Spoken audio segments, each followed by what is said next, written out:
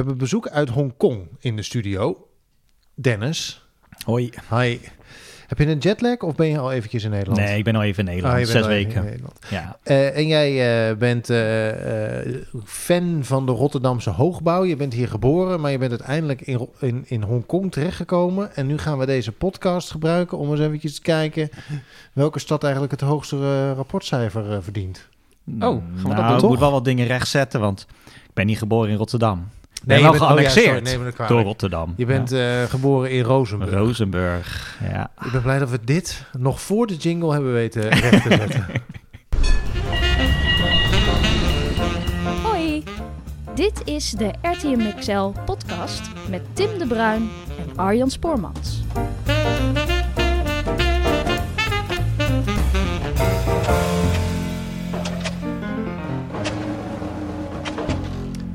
Hallo en welkom bij aflevering 20 van de RTM XL podcast.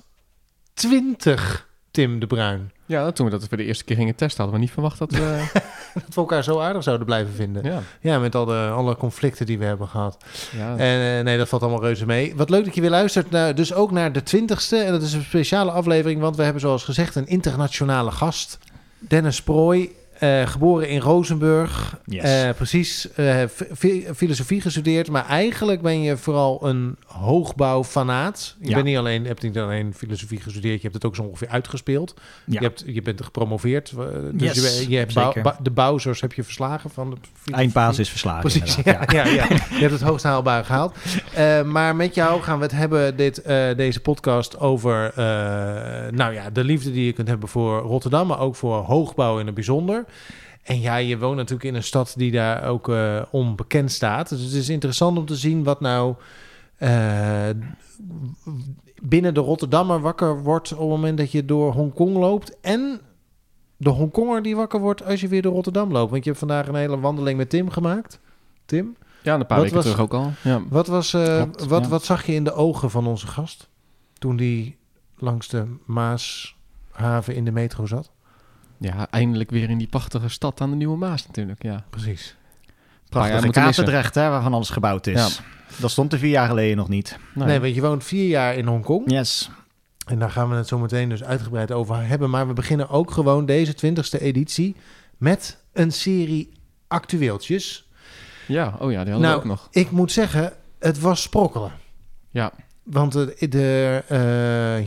hoegenaamd, er gebeurt geen reet. Ja, we zijn natuurlijk maar een paar weken verder vanaf de vorige opname. Ja, dat is de luisteraar ook niet gewend dat we zo snel weer terug zijn. En wij zelf ook niet, dus we moesten even denken. Maar er was groot nieuws rondom de nieuwe oeververbinding. Ja, dus ik dacht van, dat wordt mijn actueeltje. Mogen jullie lekker verder nadenken over jullie actueeltjes, maar dat was die van mij. Ja, dat was het laaghangend fruit, ja. Ja, nee, we zitten natuurlijk we hebben het al een jaar of 20 over de derde stadsbrug / nieuwe oeververbinding. En een lange discussie geweest van moet hij nou in West of moet hij in Oost? Ja. Nou, uiteindelijk is er wanneer is dat geweest? 10 jaar geleden? Je kijkt mij aan, maar ik weet niet wat je hierna gaat zeggen. Is er een knoop doorgehakt dat hij dan in Oost moest komen? Bij het nieuwe stadion, als het al komt. Het nieuwe stadion, Feyenoord City, om de Van Brienenoordbrug ook te ontlasten, die ze ook nog gaan vernieuwen. Maar ja, deze nieuwe oeverbinding komt uiteindelijk niet voor die tijd. Dus dat gaat niet meer helpen, maar dat was toen ook volgens mij het idee. Maar er is nu door het gemeentebestuur in Rotterdam een ei gelegd over wat voor vorm die oeververbinding nou moet krijgen. Want er lag een metrotunnel op tafel. Daar hebben we het nog met Maurice Onko over gehad. Een autobrug, een fietsbrug, een trambrug. Rodelbaan. Een rodelbaan. Nou, noem het allemaal maar op. Je kon ze gek niet denken of het was een optie. Er is aan alle kanten aan gerekend van wat is nou... Maar het werd een brug. Ik ga een korte het gemeentebestuur heeft besloten nemen. Maar, het moet een brug worden. En daar zijn mensen woedend over. Ja, de RTM XL ook. Emotioneel, tranen in de ogen. Wat is een verschrikkelijk? Vertel het ons. Want... Uit alle onderzoeken blijkt dat een metrotunnel de grootste verstedelijkingsmogelijkheden geeft. Dus dat betekent... toevoegen van woningen. Dat is juist wat je ook in Feyenoord City en in Zuid en bij Kralingse Zoom en eventueel nog bij de Ash. Op de hele route van die metro wil je woningen gaan toevoegen. 10.000 woningen. Ja. als je een metro aanlegt, dan heb je de capaciteit om dat te doen. Nou, we gaan straks ook nog wel over metro's hebben in relatie tot Tokio en Hongkong, vermoed ik. Maar op een metrolijn kan je heel veel woningen bouwen. Maar er komt een tramlijn. Dus wat is nu... En nu komt er een tramlijn. En uit de onderzoeken blijkt dus dat bij een tramlijn heb je veel minder draagvlak om die woningen te ondersteunen. Dus dat betekent dat veel meer mensen alsnog met de auto gaan of een andere vorm van vervoer moeten gaan zoeken. Ja.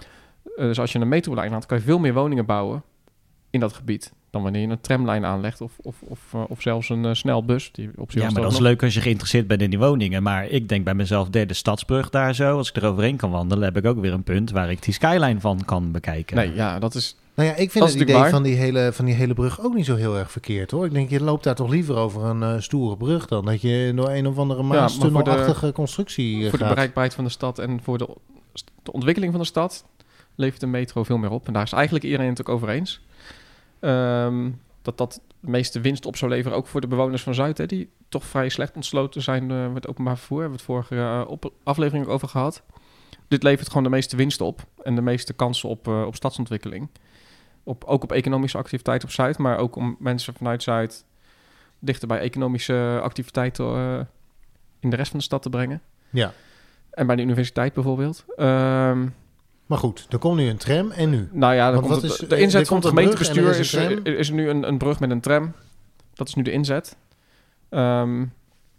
Maar of dat ook echt gaat gebeuren, weet ik niet. Het is natuurlijk de goedkopere optie dan de metrolijn. Dat is uiteindelijk de reden om dan nu te zeggen, nou dan maar een brug, want metro gaat niet lukken.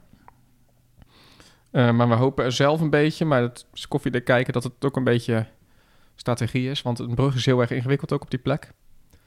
Rijkswaterstaat wil het eigenlijk niet vanwege het scheepvaartverkeer. Als we de brug aanleggen, moet er een heel stuk groen gebied aan de noordkant, waar ook strandjes aan de rivier liggen, die moet afgegraven worden, zodat het scheepvaartverkeer nog steeds doorgang kan vinden als die brug er ligt. Dus het heeft nogal wat consequenties. Dus misschien dat de conclusie straks alsnog wordt van, nou, we maken toch geld vrij om toch maar die tunnel aan te leggen. Ja. En dan zou dat geld misschien gedeeltelijk bij andere partijen zoals het Rijk terechtkomen. Ja. Precies, ja. Dus het laatste woord is er nog niet over gezegd, maar Maar voelt het dan wel als een tegenslag? Want RTM XL is die vindt dat er volledig moet worden ingezet op een tunnel met de metro. Of ook, want sowieso die metrolijn. Als er dan ook nog een tunnel voor het fietsverkeer of een brug voor het fietsverkeer kan met het mooie uitzicht, prima. Ja. Maar in eerste instantie is vooral die metrolijn, denken wij, heel belangrijk voor de ontwikkeling. Want het viel me ook op dat het geen brug wordt dan met een primaire autoverkeer. Nee, ja, dat was stroom, zeg maar. Iets vast. De auto is dan te gast op de brug. Zoiets, Wat ik me daarbij moet voorstellen, ik heb geen idee. Nou, ik weet wel ongeveer wat je daarbij moet voorstellen. En dat is dat het in ieder geval geen Erasmusbrug wordt en ook geen Willemsbrug. Want dat is natuurlijk gewoon een... Nee, maar wat dan wel? Heb jij wel eens een brug gezien waar de auto te gast is? Nee, maar ja, er gebeuren hier in de stad zoveel dingen die je nog nooit ergens anders gezien hebt.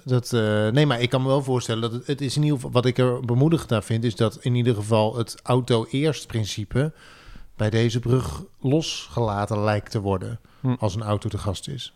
Ja, ik heb geen idee. Ik weet niet wat ze ermee bedoelen. Nou ja, niet dat het wordt geen 4-baan snelweg met... Nee, maar het is de Erasmusbrug ook niet. Jawel, dat is ja, je kan elkaar passeren als je echt heel graag wil, maar dat gebeurt eigenlijk niet. Het is net te smal daarvoor. Nou, ik heb wel eens iemand ingehaald op die brug. Maar in ieder geval. Het voelt... Nee, maar het is in ieder geval... Kijk, de Erasmusbrug en de Willemsbrug, dat zijn auto-first bruggen die vooral de bedoeling hebben om heel veel autoverkeer de rivier over te laten steken. En dit indruk kreeg ik niet bij die derde brug. En dat vond ik zelf bemoedigend. Ja, ik moet het nog zien. Wat dat dan inhoudt. Ik heb geen idee. Hé, jezus, je kakt gewoon op mijn verjaardagstaart. Ja. Dit is toch... Ja. Ik kan er nog niet blij van worden. Maar dat is omdat het een brug is. Ja, nou, ik heb niks tegen de brug. Wat Dennis zegt is natuurlijk wel... mij prima in de oren nog een brug. Ja, eigenlijk eerlijk gezegd. Zeker als ik dit zo hoor. Voor het uitzicht is de brug natuurlijk fantastisch. Maar voor de stadsontwikkeling is het gewoon echt heel jammer. Ja, en vooral omdat er geen metro komt. Ja. Maar zover is het ook niet vandaan bij de Van Brienenoordbrug dan? Nee. En de vorige keer zeiden jullie al van, nou, van Brienenoord, we weten niet wat daarmee gebeurt, maar jullie waren aan het klagen over het fietspad, wat aan de verkeerde kant ligt. Een vangrail die te hoog is, zodat je de skyline helemaal niet kan zien. Dan denk ik van, nou, dan hebben we een derde brug nodig die dingen wel heeft, in ieder geval. Het zijn belangrijke dingen die besproken worden, dat is zeker waar. Over een ander belangrijk ding gesproken. Ik wilde eventjes naar de nieuwe toren in het postkantoor.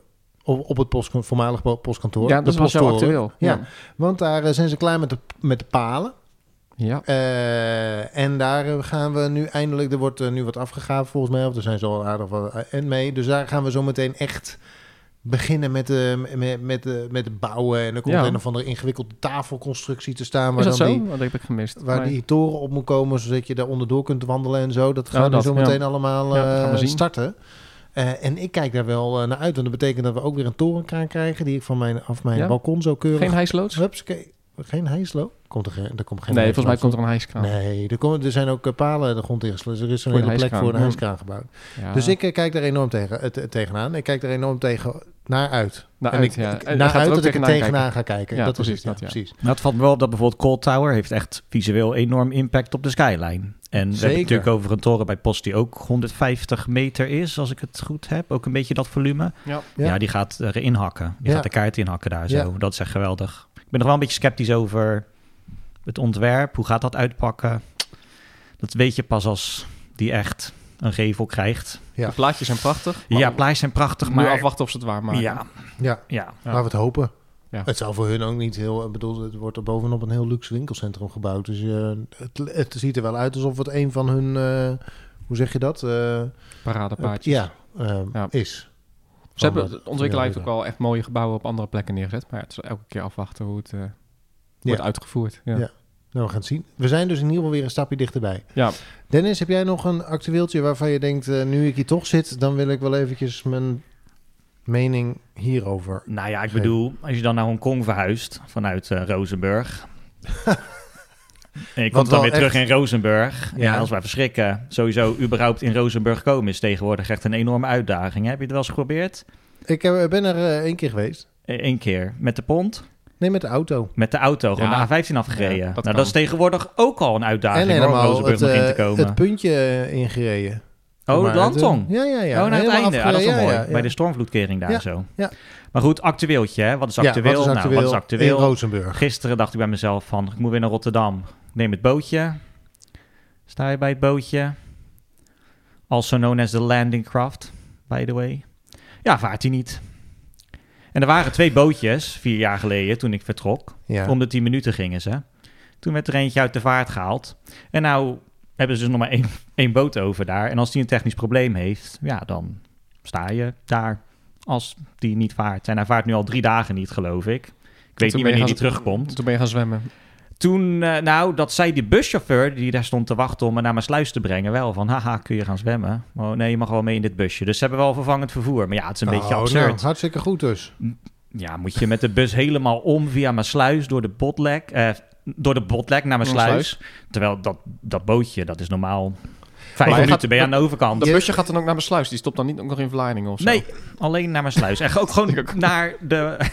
Bijna iedereen moet richting Rotterdam. Ja, niemand moet naar mijn sluis. Nou ja, er zijn wel mensen die echt naar mijn sluis gaan. Er gaat een metro naar Rotterdam vanaf daar. Hallo. Nee. Nou ja, vanaf mijn sluis. Ja, dat klopt. Maar het is een beetje raar als je dan eerst helemaal omrijdt om dan in mijn sluis uit te komen en moet je daar op de metro stappen om dan alsnog weer richting Vlaardingen te gaan en Schiedam. Dus dat slaat helemaal nergens op. Nou, dan heb je de Kallandbrug die dus inderdaad ook nog eens een keertje niet functioneert, waar dus ook een vervangende pont is. Ja. Dan heb je het feit dat ze daar de Blankenburgtunnel aan het bouwen zijn, waardoor het 1 grote chaos is daar buiten het dorp qua weg. Dus tegenwoordig met de auto kom je er ook niet meer zo makkelijk. En dan wordt ook nog eens een keertje het hele dorp volgens mij op schop genomen. Want daar ligt ook alles open. En het is echt 1 groot drama daar.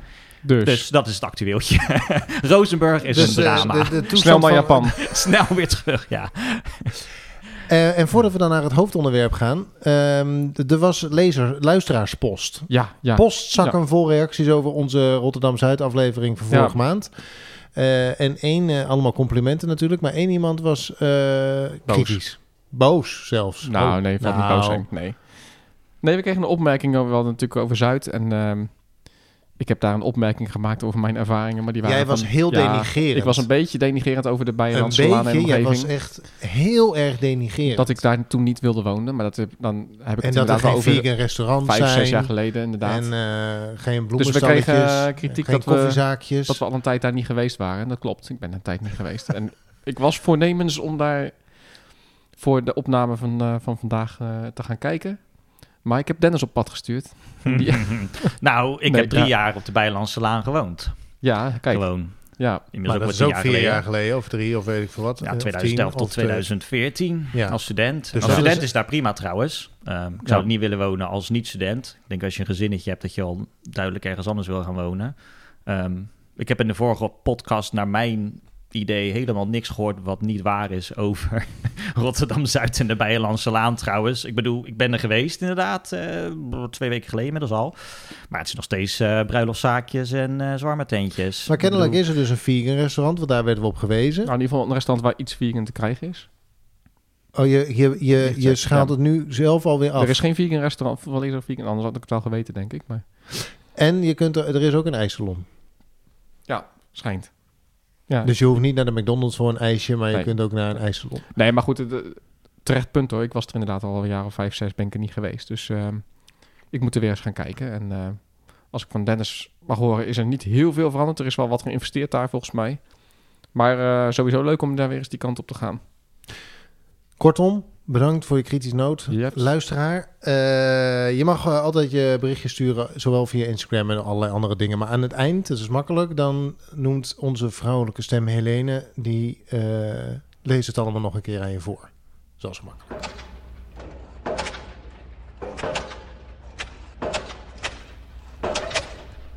Dan zijn we toe aan het hoofdonderwerp. En dat is niks minder dan Hongkong. We hebben het 1 keer eerder een soort van vergelijking gedaan tussen Rotterdam en Frankfurt. Toen was de hele RTM XL-club zo ongeveer naar Frankfurt afgereisd. Rotterdam moederziel alleen achterlatend. Ja. En daarna hebben we een soort van vergelijkingen gedaan. En ja, kijk, het is natuurlijk... Rotterdam is natuurlijk echt een dorp in vergelijking met waar jij vandaan komt, Dennis. Ja, is het een dorp? Ja, het is inderdaad misschien een dorp te noemen. Ik bedoel, Rotterdam 700.000 inwoners. Ja, als je de agglomeratie pakt, misschien 1,3 miljoen. Ja, oké. Nou ja, laten we dan zeggen 1,3 miljoen. Ik denk Hongkong heeft er snel 7, 8, denk ik. Dat is inderdaad wel een... En dan is Hongkong is dan nog eigenlijk onderdeel van de Pearl River Delta. Ja, dan heb je het daar inderdaad nog niet eens over gehad. Dan heb je het over iets van 100 miljoen inwoners. Wat eigenlijk wel één groot gebied, aan één gebouwd gebied is. Ja, je hebt inderdaad Hongkong, maar als je dan even ten noorden van Hongkong heb je Shenzhen. Nou, dat is ook gewoon 1 skyscraper sea. Dat is gewoon een oceaan en wolkenkrab is daar zo. Dat is ongelooflijk. En zelfs vandaag de dag nog trouwens is het zo dat volgens mij Shenzhen en Hongkong gecombineerd hebben gewoon de meeste wolkenkrabbers ter wereld in een gebiedje. Volgens mij is Hongkong nog steeds de stad met de meeste wolkenkrabbers ter wereld. Als je kijkt op 150-plussers. Oh, is Shenzhen dan voorbij? Dacht ik, ja. Ja, Shenzhen is al keihard bezig, ja, inderdaad. Dus ja, nee, Rotterdam is inderdaad misschien een beetje een dorp, maar... Niet zo klein als Rozenburg. Wat wil dat zeggen? Nee, ja, ik wou net zeggen. Ja, wat betekent dat? Ja, ik bedoel... Maar wat zie je dan als je terugkomt? Als ik weer naar Hongkong ga? Nee, hier. Als ik hier weer kom? Je komt al eens in zoveel tijd kom je terug. Ik weet niet hoe lang het nu voor jou... Het is wel een tijdje geleden, want corona zorgt er natuurlijk voor dat je niet zo makkelijk... in ieder geval Hongkong niet zo makkelijk in en uit kon. Precies. Dus als ik hier terugkom, kijk, mij valt meteen op wat er allemaal bijgebouwd is. Ja. Omdat ik die ontwikkelingen redelijk volg. Maar het is niet dat ik nou denk van, als ik Centraal Station uitstap van... Goh, wat een klein dorp. Dat ook weer niet. Ik vind het op zich wel indrukwekkend, zelfs wat er in Rotterdam gebouwd staat. Ik bedoel, ik liep laatst Wilhelminapier. Nou, de Rotterdam bijvoorbeeld. Dat is natuurlijk een gigantisch gebouw. Zelfs als je uit Hongkong komt, is dat nog steeds van een schaal dat je denkt van, wauw. En kijk, als ze zoiets in Hongkong neerzetten, denk je van... Dat valt niet op. Ja, maar dat ze dat dan in Rotterdam doen, denk je van... Zo, dat is vet. Ja. Dus in die zin is de stedelijke beleving in Rotterdam eigenlijk ook wel prima. Maar het is niet zo dat ik per se in Hongkong moet rondlopen voordat ik denk van... Zo, nou zit ik echt in een stad. En er gebeuren andere dingen. We zijn een paar weken terug waren we op pad... wij deden... Dennis en ik kennen elkaar al lang. We deden vroeger heel vaak samen de bouwputtenrondjes. Ja. Op de avond dat Dennis van de universiteit kwam en we daarna wat gingen eten en langs de bouwputten gingen. En welke bouwputten waren dat in die tijd? Ja, heel veel. Wijnhaven-eiland ook. Wijnhaven-eiland, veel, ja. Maar toen liepen we... gingen we eerst even kijken bij Little C bijvoorbeeld. Ja. En dat is dan natuurlijk iets, dat is wel echt uniek. Wat zoiets zie je ook niet in Hongkong. Nee. Ja, Dennis had het nog niet het echt gezien, maar alleen online kunnen volgen en foto's. Ik volg het online inderdaad. Ja. En het is best wel lastig om te kijken van hoe is het daar nou echt. Dus dat is dan ook wel gaaf om dan daar eindelijk weer echt te lopen. Ja, dat overtrof wel mijn verwachtingen, eerlijk gezegd. Ik was wel heel erg surprised, pleasantly surprised toen ik daar liep. Ja? Ja, heel erg cool daar zo. En dat is inderdaad iets wat je in Hongkong niet hebt. Maar ook zo mooi afgewerkt. Maar waarom heb je dat in Hongkong niet? Wat is het? Hongkong is ook een beetje een stad die eigenlijk... Ja, ik wil niet zeggen stagneert of zo, maar ik weet toevallig van Tim dat hij er ook is geweest in 2003. 4. En als je dan bijvoorbeeld kijkt naar de skyline van Hongkong. Nou, het is lastig te bepalen wat precies de skyline van Hongkong is, want eigenlijk heeft Hongkong heel veel skylines, kun je bijna wel zeggen. Maar als je dan kijkt naar gewoon Hong Kong Island, hè, de skyline die de meeste mensen in hun hoofd hebben zitten als ze denken aan Hongkong. In 2004 was dat dezelfde skyline als waar ik vandaag de dag tegenaan kijk. Daar is eigenlijk niks veranderd. En een paar torens, maar... Geen hele grote. Sowieso geen iconen, laat ik zo zeggen. Geen hele grote, dus eigenlijk is het beeld gewoon ongewijs. Maar denk eens na, 20 jaar geleden in Rotterdam. Dan heb je bijna geen eens een skyline. Niet overdreven, maar toen dacht je nog bij jezelf van zo, dat op de boompjes gewoon 3 van die melkpakken stonden. Nou, dat was wel heftig, weet je wel. En nu denk je ook van, die zie je bijna niet eens meer. Nee. Dus als je dan nadenkt wat er in Rotterdam is gebeurd en wat er in Hongkong is gebeurd, is Rotterdam eigenlijk, als je het mij vraagt, veel interessanter en veel leuker om te volgen dan dat Hongkong, waar eigenlijk inmiddels gewoon heel veel oude meuk staat. Dus dan is het wel fijn als je bij Little Sea rondloopt, waar dus niet allemaal oude meuk staat. Ja. Hongkong is gewoon veel oude meuk, echt waar, dat vind ik. En je hebt natuurlijk heel veel, wat wel heel veel gebouwd wordt, is meer buiten het centrum. Klopt. Waar we Hongkong ook wel kennen, de eenvormige, allemaal dezelfde torens op een groot metrostation en een grote shoppingmall eronder.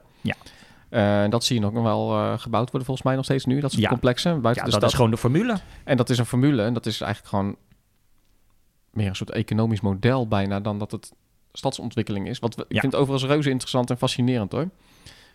Wat er gebeurt en ook hoe die stad in elkaar zit met loopbruggen aan elkaar verbonden en op straat kan je niet eens lopen. Soms een beetje zoals in Dubai. Dat is het wel. Dan denk je van, weet je wat, ik ben die loopbrug wel zat. Ik ga eens een keer over straat lopen. Dan is het dus gewoon ineens geen stoep. Ja. Sommige stukken, de meeste plekken van Hongkong valt mee. Maar je hebt nog een aantal plekken waar dat echt zo is. Waar je niet meer kan oversteken omdat er een hek op de middenberm staat. Nou, jullie hadden de vorige podcast al over. Met Dubai bijvoorbeeld. Dat is een heel goed voorbeeld. Als je dan inderdaad een metrostation aanlegt en daar een winkelcentrum op neerknalt. En dus eigenlijk de bedoeling dat je via de metro dat winkelcentrum inkomt. Maar je moet er zeker niet uitlopen, want dan eindig je in een niemandsland. Ja. Dat is eigenlijk ook een formule die in Hongkong de hele tijd maar weer toegepast wordt. En dat is maar werkt dat dan in dat klimaat heel goed? Want hier zijn we zo bezig met het overnemen, zeg maar het aanpassen van de buitenruimte, zorgen dat het fijn vertoeven is en dat zo'n toren op een leuke manier landt op zo'n straat, dat het wat interactie geeft en zo. En hier hoor ik alleen maar, zeg maar de meest toonaangevende hoogbouwsteden, zoals Dubai natuurlijk ook is, of Hongkong, dat is allemaal heel erg gericht op binnen. Nou, het is in Dubai waarschijnlijk ook zo. Ik weet niet zoveel van Dubai af, maar in Hongkong is het zeker zo dat het 8 maanden per jaar, eigenlijk als je over straat loopt en de zon schijnt, gewoon 40 graden is. Ja, dat is dus je wil binnen zijn. En vochtig. Ja. En luchtvochtigheid is enorm hoog daar zo. Dus je wil inderdaad binnen zijn. Maar kijk, ik heb wat vrienden daar wonen. Ik maak natuurlijk ook daar gewoon vrienden. En dan ga je langs en die wonen dan inderdaad in zo'n toren die dan op een podium is gebouwd. En op podium zitten heel veel winkels dan bijvoorbeeld. En dat lijkt gewoon op een vliegveld eigenlijk van binnen. Dus moet je je voorstellen dat telkens... Wat is het podium? Wacht even, want hoe kom ik binnen?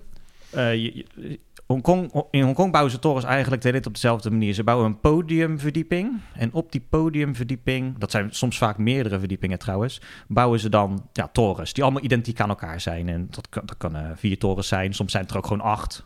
Absurd veel.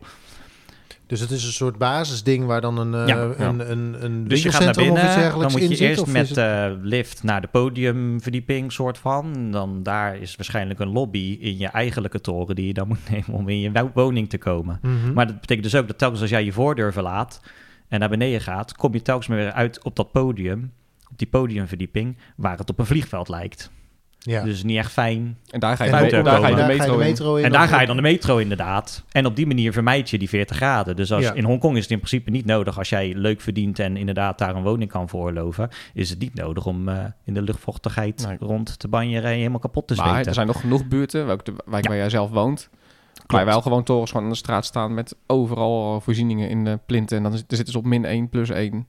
Ja. 0. Overal barsten en lijken uit die zijn voegen van het leven. meer op wat je in Rotterdam gewend bent dan? Of ja, dan kom je meer uit op... Nou, het lijkt er helemaal niet op. Nou, het lijkt er niet op, maar qua levendigheid heb je dan wel bijvoorbeeld veel kruiskade-idee kun je wel een beetje krijgen in Hongkong ook. Maar dan heb je het wel weer over de oude wijken. En alle nieuwe dingen die ze op het moment bouwen, worden allemaal gebouwd volgens die... Ja. Volgens mij echt verschrikkelijke formule. Ja. Waar mensen volgens mij echt helemaal niet blij van worden. Maar ja, tegelijkertijd worden mensen ook niet blij als ze in 40 graden buiten moeten lopen. Dus, Nee, dan is de vraag wat het alternatief dan natuurlijk is. Ja.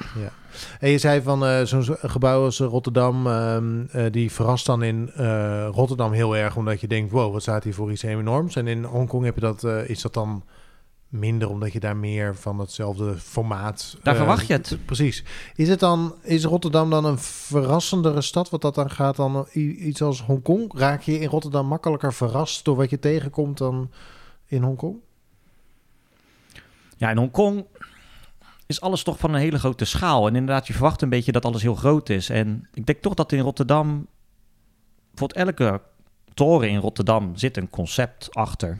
Ik bedoel, er staat geen identieke toren. Ze lijken niet allemaal op elkaar. Wijnhaven bijvoorbeeld. Nee. Je hebt de Red Apple, die is rood. En dan heb je een groene. En dan heb je Casanova. Er zit allemaal een concept achter. Dus het is wel heel interessant als je van architectuur bijvoorbeeld houdt. Ja. Om dan daar rond te lopen. Rotterdam is echt een architectuurstad. Ja, Rotterdam is een architectuurstad. In Hongkong heb je ook wel iconen natuurlijk. Want je hebt de Bank of China Tower. Maar dat zijn er dus een paar. Dat zijn een paar iconen die dan heel beeldbepalend zijn. Maar als je er woont, zoals ik dat dus doe, woon je dus midden in wijken waar alle gebouwen gewoon massale blokken zijn. Generieke die allemaal torens, elkaar, heel generiek. Waar eigenlijk helemaal geen concept achter zit. Het is gewoon behalve formule dus weer. Zoveel mogelijk woningen toevoegen. Zoveel mogelijk woningen bovenop elkaar stapelen. Dat is eigenlijk wat ze moeten doen. En als je daar dan 4 jaar ook tussen zit, denk je op een gegeven moment ook wel een keertje van doe mij eens wat nieuws. Ja, en wat je natuurlijk ook niet hebt, is een gebouw als een markthal, een depot Rotterdam. Nee. Centraal station, dat soort iconische gebouwen, dat heb je daar eigenlijk niet of nauwelijks. Ja. Nou ja, wat zijn die iconen in Hongkong? Ja, inderdaad, Bank of China, International Finance Center, 2FC, International Commerce Center. Het zijn allemaal kantorengebouwen. Allemaal kantoorkolossen. Je hebt wel wat bijzondere architectuur, ook van de universiteit, volgens mij. Ik weet niet of jij daar zit, volgens mij niet. Je hebt wel een aantal mooie universiteiten, hoor. Die heb je zeker wel. Die zijn allemaal heel ruim opgezet. Heel raar is dat eigenlijk voor een stad als Hongkong. Maar die liggen dan allemaal een beetje buiten de stad, hè? Ja. Dus in de bergen. Ja. En qua OV, we hadden het even over de straten. Ze zijn niet aangelegd in ieder geval voor de wandelaar. Waarvoor zijn ze wel aangelegd? Welke vervoersmiddel heeft de meeste voorrang? Oh, Nou ja, als voetganger wordt je wordt wel benadeeld als niet. Want alles is er wel op ingericht dat je dus niet op straatniveau loopt, maar een niveautje hoger. Hè? Dus dan zijn er allemaal van die... Of lager zelfs. Of lager. Maar als je gewoon op straat loopt, wat is het belangrijkste vervoermiddel? Ja, dan rijden ontzettend veel bussen. Dan rijden ontzettend veel taxis. En op Hongkong Island heb je ook inderdaad de Hongkong tram. Dat is niet zomaar een tram, dat is een dubbeldekkstram. Dat is een dubbeldekstram? Ja. Wat doen we hier nog? Ik heb denk ik al heel wat uren in mijn leven besteed. Nou, ik denk misschien wel 100 uur, misschien wel meer dan 100 uur. Aan het kijken van filmpjes die geschoten zijn uit het bovenraam in trammetjes in Hongkong. Ja, ik ben zo blij. Ik ben zo blij dat we elkaar steeds beter leren kennen. Ja. Maar fantastisch is dat. Ja, god, ik kijk af en toe van die cabin rides waarin je voor in de metro van New York zit en dan zit ik de stations mee om te roepen. Dus iedereen mooie van die trammetjes is je rijdt. Ja, Hongkong is eigenlijk op Hongkong Island dan. Je hebt ook Kowloon en je hebt andere. Op Hongkong Island is de stad die ligt helemaal op de rand van het eiland. Het is eigenlijk een soort lineaire stad. En dat is per ongeluk zo ontstaan, want dat heeft te maken met dat die bergen zijn zo steil, dat je alleen op de rand kunt bouwen. Dus er is een lineaire stad ontstaan. Nou, daaronder ligt een metro. Dus eigenlijk een paar straten even weinig aan elkaar. Ja, het is niet helemaal zo, maar in concept. Klopt. En daar ligt dus ook die tramlijn ligt daar voor een groot deel op die lijn. Er zitten wel wat zijtakken aan. Maar dat is dus een soort backbone met een enorme dichtheid. Maar dus die metro, die bussen en die trams, die rijden er allemaal zo doorheen. Dat staat helemaal vol met torens, die rand. Ja. En dat trammetje rijdt daar doorheen. Door die enorme chaos. Nou, je noem net even Westkruiskade. Dat heeft dan misschien nog een beetje in de buurt, maar dan maal 10. En dat gaat dan ongeveer 20 kilometer lang zo door. Klopt. En dat wordt soms een beetje minder en soms een beetje meer. En dus als je naar zo'n filmpje zit te kijken, dat is dan gewoon... ga je natuurlijk niet... Ondertussen zit je misschien wat anders te doen, maar... Nou, jij zit helemaal niks anders te doen. Je zit gewoon vol aandacht, zit je en dat heb ik en dan, maar dan zit het heel... Die stad zie je voor je ontvouwen met alles en al het leven en alles wat er gebeurt. En dat is, dat klinkt meer als een toeristische attractie dan dat het echt OV is. Maar tegelijkertijd, ik stip net wat negatieve kanten van Hongkong aan en wat kanten waarvan ik denk van, nou, dat heeft Rotterdam toch iets beter bedacht. Maar ja, ik geniet als ik in die tram zit. Ja. Ik geniet als ik in die tram zit. Het leven. Kost 20 cent. Ja. Kun je inderdaad gewoon 2 uur in die tram zitten. En je hoeft echt niet op je telefoon te gaan zitten kijken, want er gebeurt van alles. Ja. En dat vind ik echt fantastisch. Dus vaak... dus het is een beleving, en het is natuurlijk als gebruik... Het ligt eraan waar je heen moet. Als je even... hier pakken sommige mensen voor 1 kilometer naar de supermarkt de auto. Nou, die hebben ze daar meestal niet, die auto. Nee, veel te duur. Dus als jij... wat verder weg moet, pak je de metro, want dan ben je snel ver weg. Ja. Of een taxi kan soms helpen, maar er staat ook wel vaak files volgens mij. Middellange afstand is het vaak handig voor een bus. Of de bus is ook vooral handig als je van die as afgaat, waar die metro onder ligt, maar als je ergens moet zijn waar die metro niet heen gaat. Exact, ja. Dus die zit op die backbone, zit je met die bus en dan gaat hij ergens anders heen. En als je een klein stukje wil, naar de supermarkt, een paar blokken verderop, dan pak je een trammetje. 2-3 haltes. Ja, dat doe ik veel. En er is... Ja. Van de ene kant van de stad naar de andere kant van de stad met die tram, dat kan. Maar dat doet alleen een halve garen die dan zo'n filmpje zoals ik. Of ik als ik er een keer heen ga. Nou, maar het is kijk, het is inderdaad gelaagd vervoer. Dus bijvoorbeeld de tram is duidelijk de goedkoopste manier om van A naar B te komen. Het duurt alleen heel lang. Dus wat je ook ziet is dat mensen die weinig geld hebben, daar wel gebruik van maken. Dus het is gewoon heel erg essentieel. Het is niet alleen voor toeristen. Ja. Dat is gewoon heel belangrijk. Ja. En als je wel wat meer geld hebt, pak je inderdaad die taxi. Maar die taxi kun je ook niet blijven doen. Nee. Dus er is een vervoermiddel voor elke... En de metro wordt gebruikt door iedereen dan? Of is het... Het is nog vrij betaalbaar, toch? De metro is ook... Maar niet zo goedkoop als de tram. Niet zo goedkoop als de tram. De tram is echt 20 cent voor zover je maar wil. Ja, precies, ja. En kijk, in Rotterdam hebben we dan nog wat we dan noemen oude stadswijken. Maar ik kan me voorstellen dat Hongkong geen tijd heeft om zichzelf te beschermen voor allerlei sloopwoede? Of valt dat mee? Is de Monster Building beschermd al? Monster Building, of die beschermd is, een hele goede vraag. Ik woon er toevallig naast. Zou moeten. Ja, daarom naast. Ja. Ik weet er eigenlijk heel weinig van. Wat is een Monster Building? Ja, dat is een Instagrammable... Ja, het is gewoon zo'n gebouw met een binnenplaats. Nou ja, misschien wat stedenbouwkundige context. Je hebt, Hongkong is op een gegeven moment als Engelse kolonie nog gigantisch gaan groeien. Na de Tweede Wereldoorlog. Ik weet niet precies de tijd, maar in ieder geval in die periode dat Hongkong open was en China dicht, het was de hub van Oost-Azië. 70 denk ik een beetje. Dus het is gigantisch gaan groeien. En wat er toen is gebeurd, het was nog niet echt die skyscrapers. Dat kwam iets daarna. Maar er zijn heel veel van die grote, gigantische bouwblokken gaan bouwen. Ja. Van 20 verdiepingen hoog. En heel breed. En dan vaak ook niet alleen in de breedte, net niet gelijk was, maar ook nog in de diepte. Allerlei vleugels eraan. En een van de grootste exponenten daarvan is dat Monster Building. Die staat gewoon ergens aan die backbone. Zoals we die... de tering. Ik heb het opgezocht. Ja, het is echt een absurd gebouw. Oh, en dat is dus... God, wat heftig. Het is dus gewoon een gebouw met allemaal airco's eraan. Dus één grote wildgroei aan toestanden aan het gebouw. En dat gaat dan 20 verdiepingen omhoog. En dat gaat dan ook nog eens een keer allemaal naar achteren. En er zitten dus allemaal binnenplaatsen ook in, waar je dus door 3 van die wanden wordt omsloten. En dan heb je dus... Die binnenplaatsen zitten volgens mij op +1. Dan heb je dus winkels gewoon aan de straat zitten. En achter die straat, onder die +1 zitten ook winkeltjes en horeca. Ja. Aan die binnenplaats op +1. Ja. En er zitten dus onder de grond. Dan ga je dus naar beneden. Dan heb je ik heb een hele smalle deurtje. Dan ga je naar beneden. En er zit dus ook nog een heel winkelcentrum onder het gebouw. Met, volgens mij plafonds op 2,50 meter. Echt een soort kruipdoor, sluipdoor winkelcentrum. Maar er zit dus ook nog helemaal vol met allerlei eetdingetjes en van alles wat daar te halen valt. Dat is echt gewoon ook bizar. Ik bedoel, die foto's zijn gewoon een bizar veel mensen natuurlijk. Dat is gewoon een stad op zich. Maar het is dus een fantastisch lelijk... Daar past Rozenburg misschien bij. Een dorp op zich. Ja, en het is eigenlijk een heel lelijk gebouw. Maar je hebt een aantal fantastische gebouwen. En dat is zo fascinerend dat je het eigenlijk zou moeten beschermen, vind ik. Maar goed. Ja, ik weet niet wat de status daarvan is. Ik bedoel, Hongkong is wel een beetje bezig met inderdaad beschermen van oudere gebouwen. Maar ik weet niet of het al... Ik bedoel, het is eigenlijk gewoon het equivalent in Hongkong van de lijnbaanflat. Dat is het eigenlijk. Dus je kan inderdaad discussie voeren van... Goh, willen we dit houden omdat architectonisch toch een tijdperk is, moeten we bewaren? Of tegen de vlakte en 200 meter torens neerzetten? Ja. Want het is lelijk. En die discussie kun je misschien ook wel voeren over dat monsterbuilding. Ja, maar dan komen echt nu hordes mensen ineens... komen heel veel toeristen op af. Ja. Klopt. Ja, dat zie ik bij de lijnbaanflats toch op de een of andere manier nog niet echt gebeuren. Er komen ook toeristen op af, maar die zijn dan echt verdwaald, hoor. Precies, ja. Om de link met Rotterdam maar weer even te maken, inderdaad. Ja.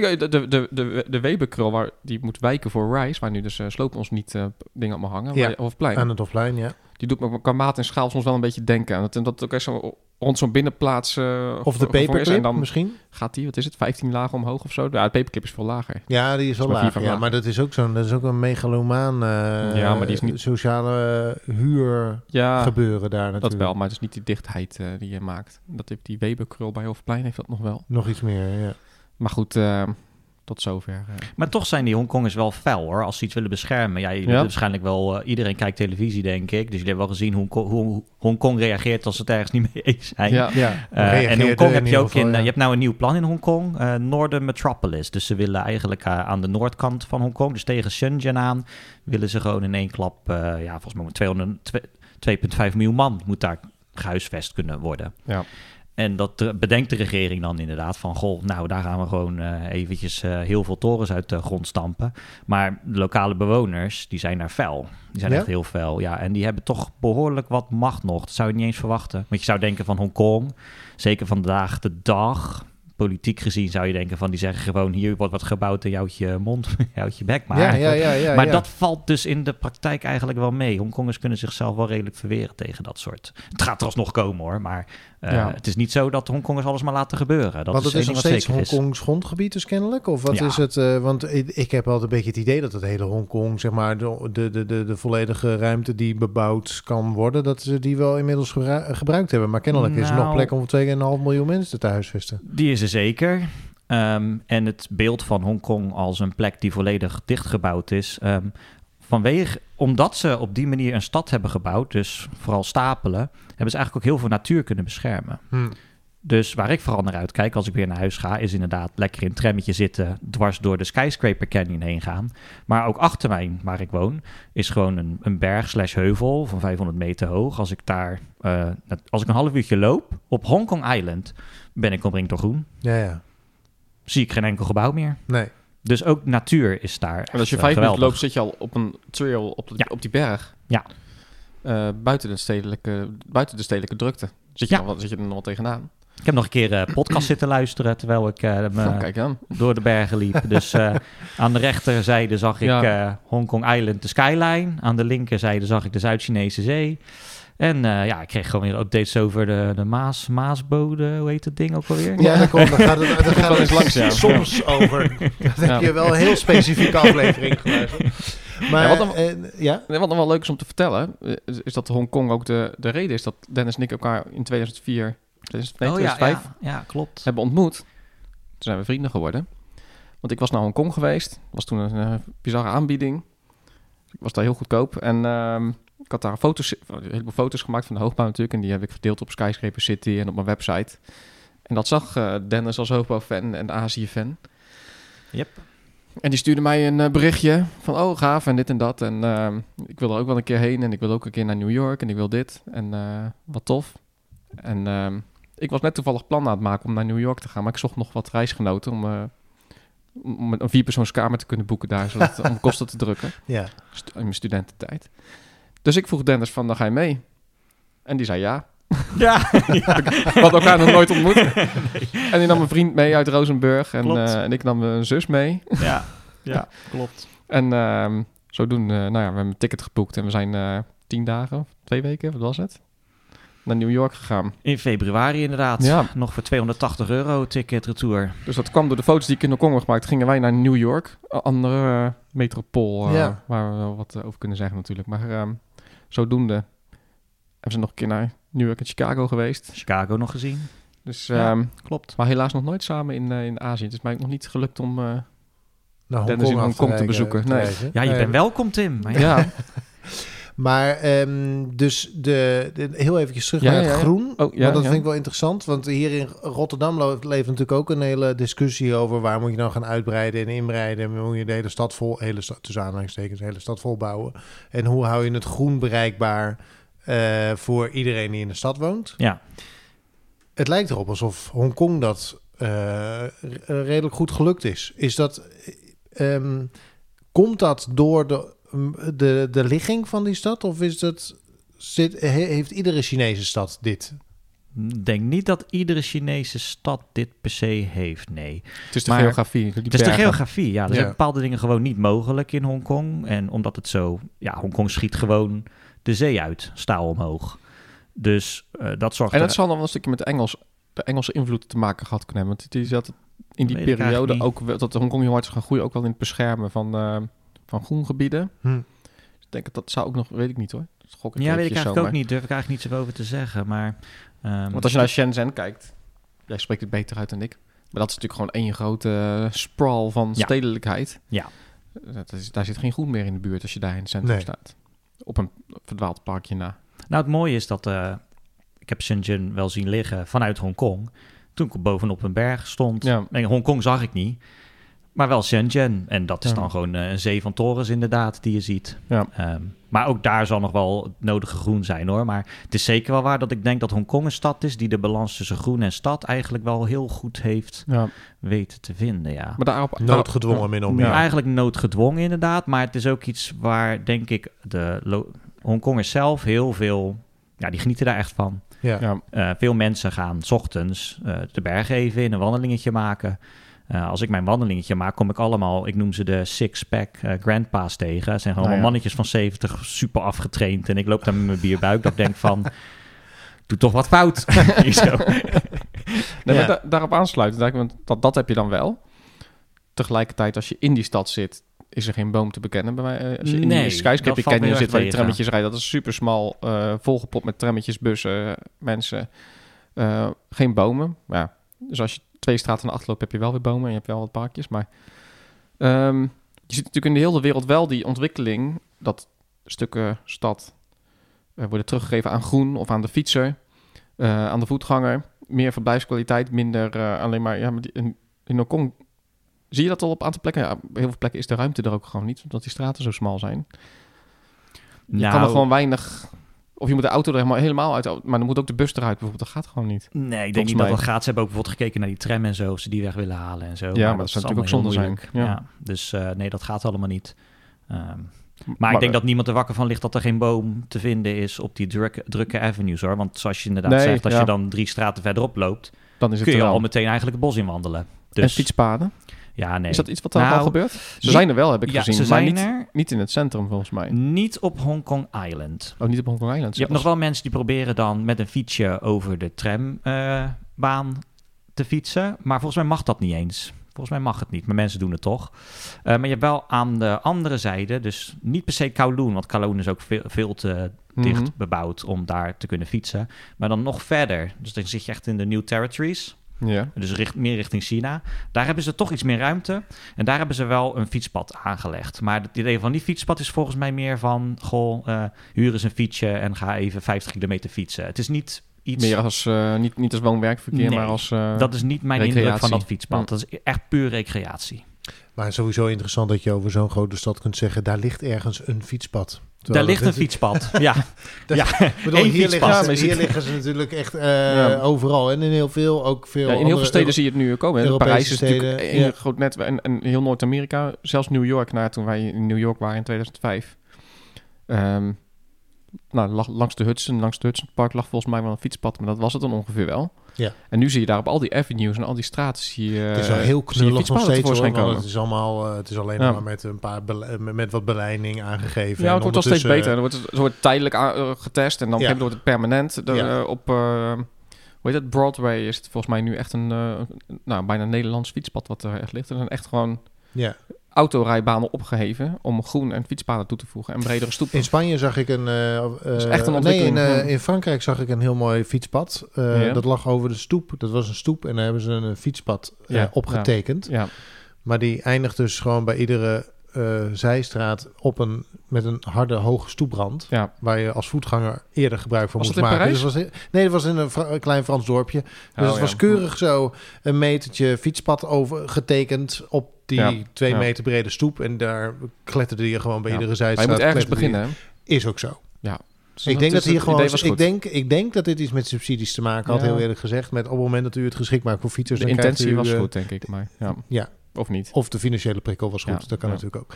Het zag er niet heel erg werkbaar uit. Maar in Hongkong hebben ze een fietspad. Nou, dus dat is ook mooi. Ze hebben een fietspad, goed toch? Dus maar de hele fietscultuur is daar nog niet... Maar vind je dat...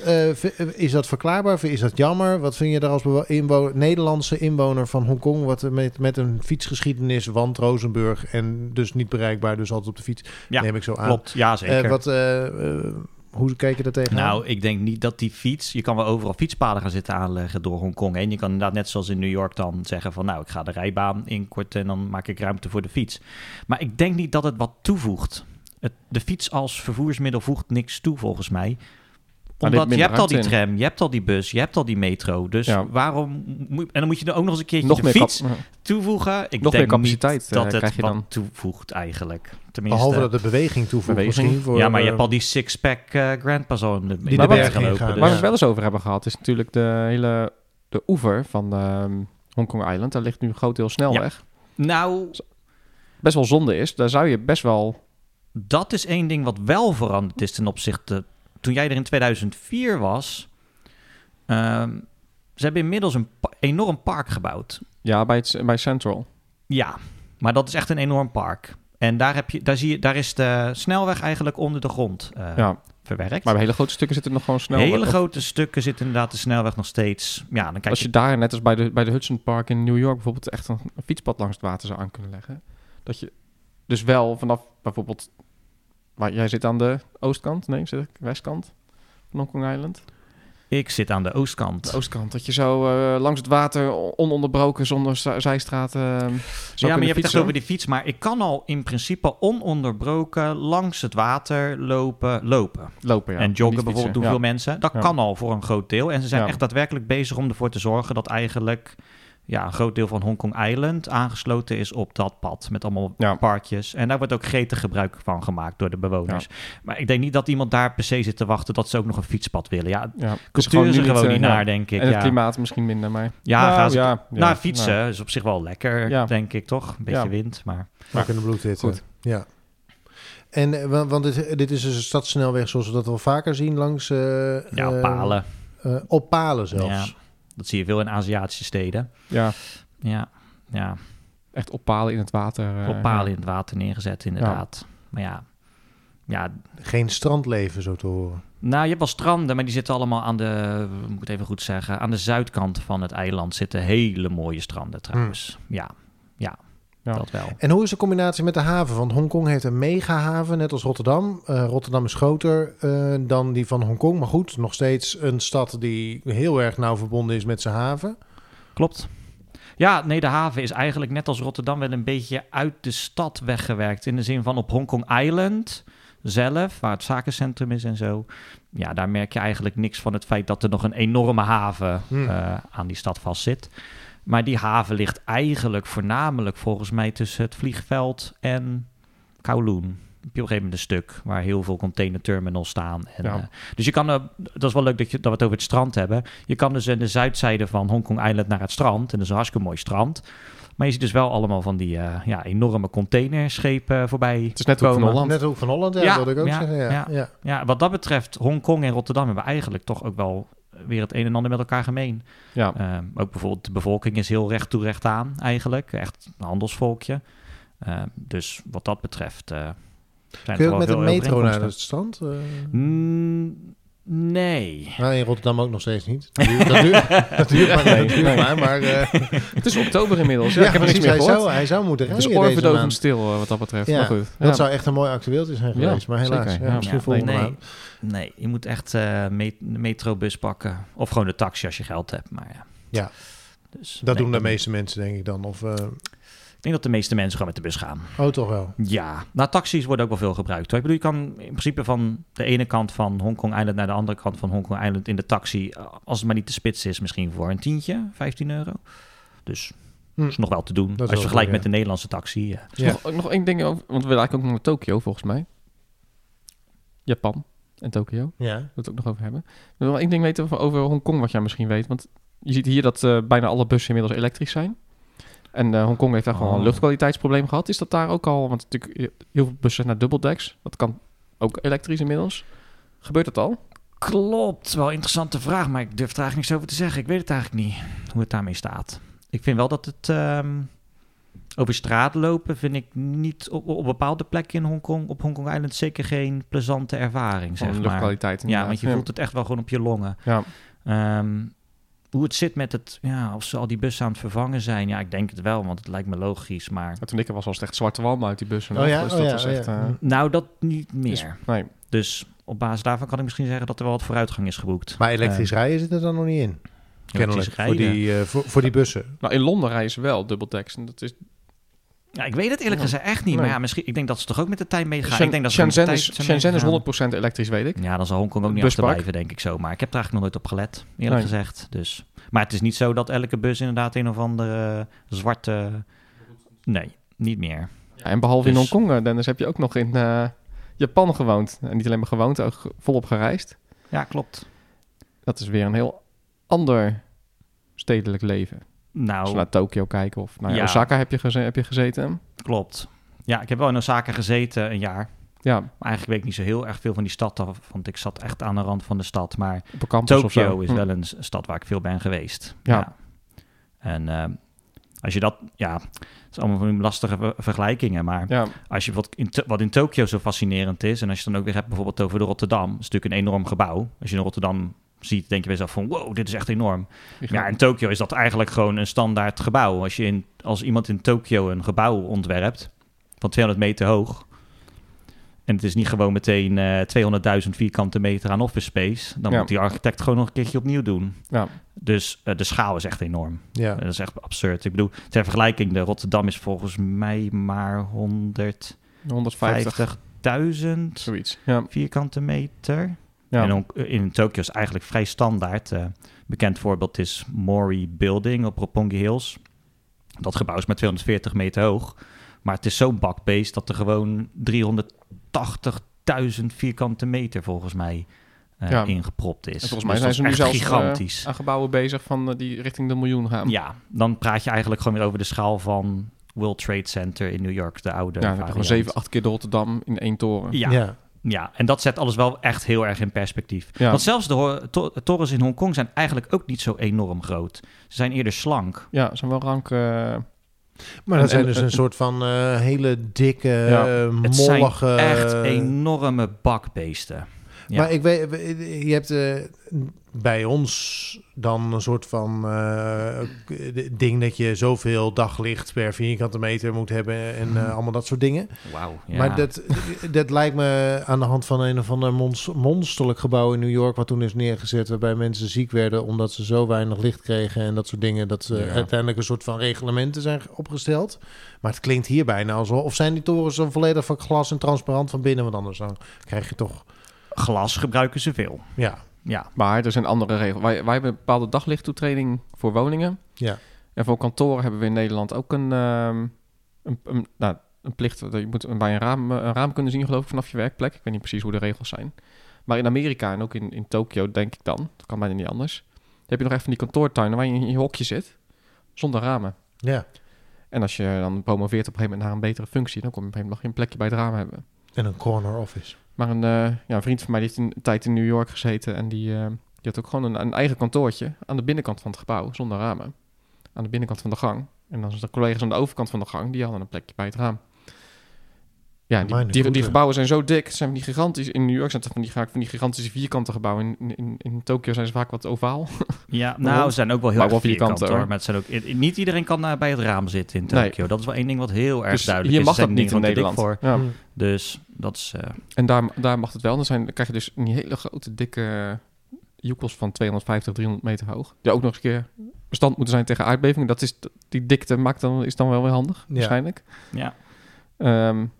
En dat al die mensen die dus in zo'n gigantisch bakbeest zitten, die moeten ook allemaal weer in de metro. Klopt.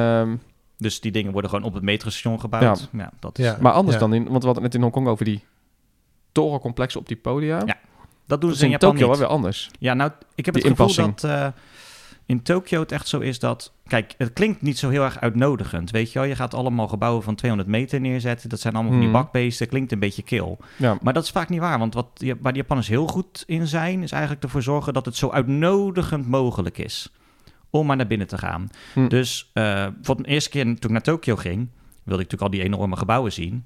En dan kon ik uitstekend, want eigenlijk... er zijn ontzettend veel gebouwen daar... waar je gewoon de lift naar de bovenste etage kan nemen. En dan kun je gewoon over de stad gaan kijken, gratis. Dan hebben ze bovenin vaak ook nog een hele verdieping... vol met restaurants.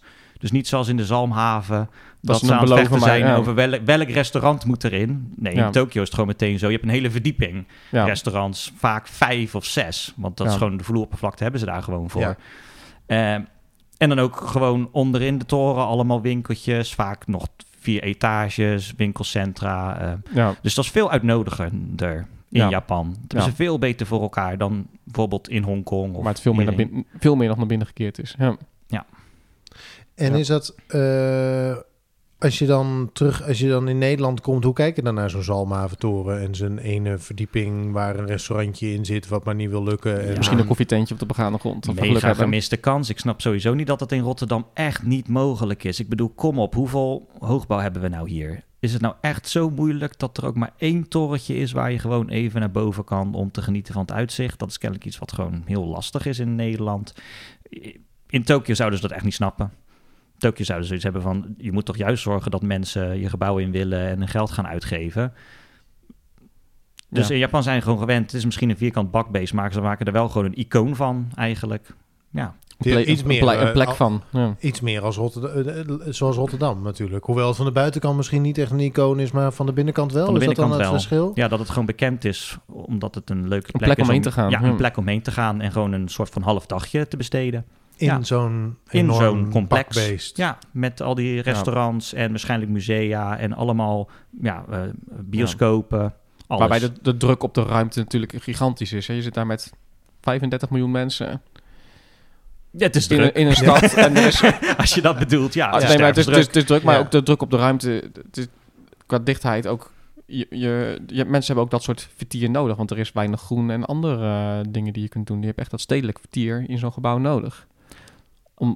Ik bedoel, hoeveel mensen kwamen er op de Rotterdam af toen die open ging de eerste dag? Ik bedoel, er stonden misschien 100 man voor de deur of zo. Ja. Als je in Japan een flink complex bouwt en je opent hem, nou zeker op de openingsdag komen daar gewoon 100.000 man over de vloer of zo. Maar dat was bij de markt wel ook. Wat is het? Ja, de markt wel, ja. Maar waarom ga je als Tokionees, Tokioer? Tokio-ite noemen ze het. Tokio-ite. In ieder geval dus een inwoner van Tokio, als er al honderden van dat soort bakbeesten staan, waarom ga je dan in hemelsnaam in de rij staan voor de honderden en eerste? Het is gewoon de ervaring. Nieuw. Welke ervaring? Van wat? Het is dezelfde ervaring als de vorige keer dat zo'n ding open ging. Ja, tuurlijk. Maar mensen willen daar gewoon bij zijn. Ik bedoel, er wordt vaak een enorme marketingcampagne opgezet om te zeggen van, kijk, er is weer een bakbeest open met precies dezelfde zooi die jullie al bekennen.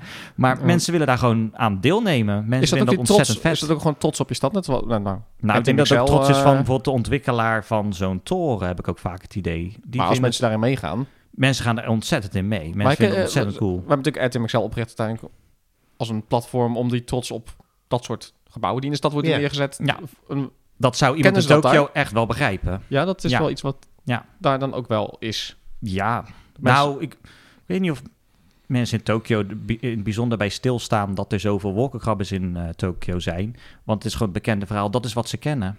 Kijk, in Rotterdam is het bijzonder. Ja, maar zijn ze er trots op? Ik denk dat ze zo'n stad zijn. Of dat ze zo'n Skytree, dat is dan zo'n Skytree bijvoorbeeld, Ja, nou, Skytree zelfde verhaal. De dag dat het open ging. Nou, de kaartjes waren echt wel uitverkocht volgens mij maanden. Ja. Dus mensen zijn... mensen, ik denk dat ze wel trots zijn, ja.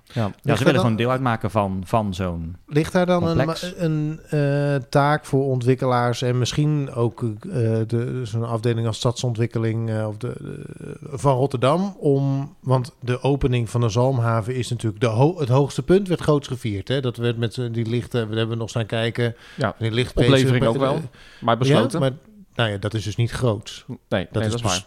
Besloten. Maar zometeen gaat de kooltoren toch een aanwinst in de skyline. Waarschijnlijk een soort semi-geruisloos open. Ja, gemiste kans. Is het klinkt een beetje alsof daar de marketing zit waarop je misschien want de hoogbouw staat ook een beetje onder druk in de stad. Mensen vinden dat toch moeilijk. Dat wordt alleen maar voor de dure huizen gebouwd en zo.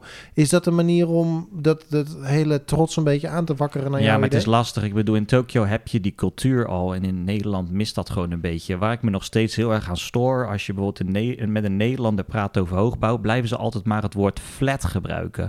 Weet je, het laat gewoon zien dat mensen eigenlijk helemaal niet het gevoel hebben wat hoort bij een toren. Weet je, dat mist al. Dus dat zul je mensen toch eerst soort van moeten aanleren dat het kennelijk een ding is, een toren.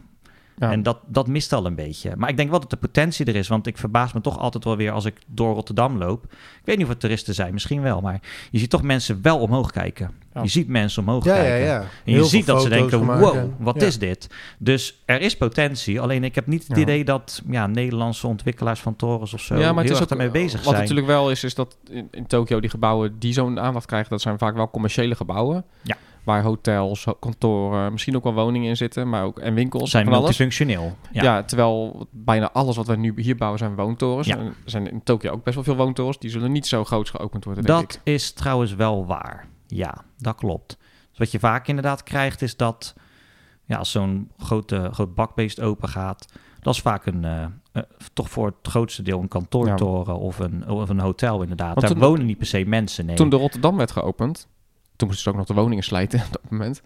Maar daar zijn wel allerlei publieksrondleidingen geweest. In het gemeentekantoor, in de woontoren. Hotel niet volgens mij, die ging gewoon open. Maar dat trok best wel wat mensen, omdat er een openbare bar in ieder geval op de 4e, 5e verdieping is. Zeker. En best wel een leuke bar. Maar die is nog voor Nederlandse begrippen best groot geopend. Dat is natuurlijk ook wel een multifunctioneel gebouw waar mensen naartoe getrokken moesten worden. Ja, dat daar is gebeurde het dan weer wel. Ja. Nou ja, ik denk wel dat je gelijk hebt. In Rotterdam worden toch overwegend op het moment eigenlijk woontorens neergezet. Die misschien niet op die manier... Als de woningen verkocht zijn. Voor de bewoners wordt het geopend, Ja. Misschien de postkantoor. Ja, nou dat gebouw lijkt me wel weer lijkt mij typisch. Wel, zeker omdat de hele begaande grond openbaar moet worden. Ja. Lijkt me wel een opening menselijk, ja. Dan is dat iets om in de gaten te houden. Is er nog iets wat... want hier hebben we het een beetje over wat we aan grote openingen en zo misschien een beetje kunnen afkijken. Is er nog iets wat ze in het Azië kunnen afkijken van Rotterdam? Een betere buitenruimte? Kijk... De Erasmusbrug? Nou, ik denk dat Hongkong wel een en ander kan leren van de manier waarop, tenminste zo zie ik het, elke toren in Rotterdam toch een soort van architectonisch concept achter zich heeft zitten. Dat je niet alleen maar van die massa's hoeft te bouwen, allemaal hetzelfde ontwerp. Dus dat kan Hongkong misschien wel van Rotterdam leren, maar in het geval van Tokio vind ik het lastig. Ik denk dat Tokio heel veel dingen heel erg goed voor elkaar heeft. Ja, dat denk ik wel. En dan denk ik dat Rotterdam toch wel weer een Terwijl beetje... Terwijl je daar ook wel generieke woontorens hebt, maar dat heeft dan toch al wel meer ontwerp dan... dan heel veel van die woontorens in Hongkong. Ja, met de airco-boxen aan de gevel. Ja, nou daar ga je dus alweer. Dat zul je in Tokio niet zo snel zien op die manier. Maar of heel mooi ingepast. Dus en ze moeten denk ik er eventjes goed over nadenken voordat ze een gedrocht als een monster building... tot een doen ze niet, want ze moeten gewoon woningen bouwen. Dat is gewoon de realiteit. Er is woningennood. Dus ze kunnen wel heel erg lang gaan praten over... is die wel mooi genoeg, deze toren? Maar ze kunnen hem ook gewoon neerknallen. Want ze hebben woningen nodig. Dat is gewoon de realiteit daar. Dus er is niet zoveel tijd om over esthetische puntjes te gaan zitten. Voor je het weet heb je zoiets als de lijnbaan tot een monument verheven. En dat we... Ja. Dennis, dankjewel dat je langs wilde komen. Graag gedaan. En met ons wilde praten over... Erg leuk. Hongkong en Tokio. Volgende maand, dan zijn we er weer. Aflevering 21. En dan hebben we ook een bijzondere gast, Tim. Ja, we hadden wat discussie met Paul van der Laar, voormalig directeur van het Museum Rotterdam, een historicus met heel veel kennis over de historie van Rotterdam en een mening over de toekomst van Rotterdam. En die strookt niet altijd met de visie van RTM XL, lijkt het? Dat lijkt het, dus dat gaan we... Dus we hebben hem uitgenodigd om daar dus maar eens over in gesprek te gaan. Dus het wordt een knetterende discussie volgende maand. Die uitnodiging heeft hij met beide handen aangepakt. Dus als het goed is, zitten we volgende keer met hem aan tafel. Hartstikke leuk. Om een leuk gesprek te hebben over Rotterdam. Tot volgende maand. Dit was de 20ste aflevering van de RTM XL podcast. Wat leuk dat je luisterde. Wil je geen aflevering missen? Abonneer je in je podcast-app. Volg ons op Instagram, Facebook en Twitter. Je kunt daar ook reageren op deze podcast. Tot de volgende keer!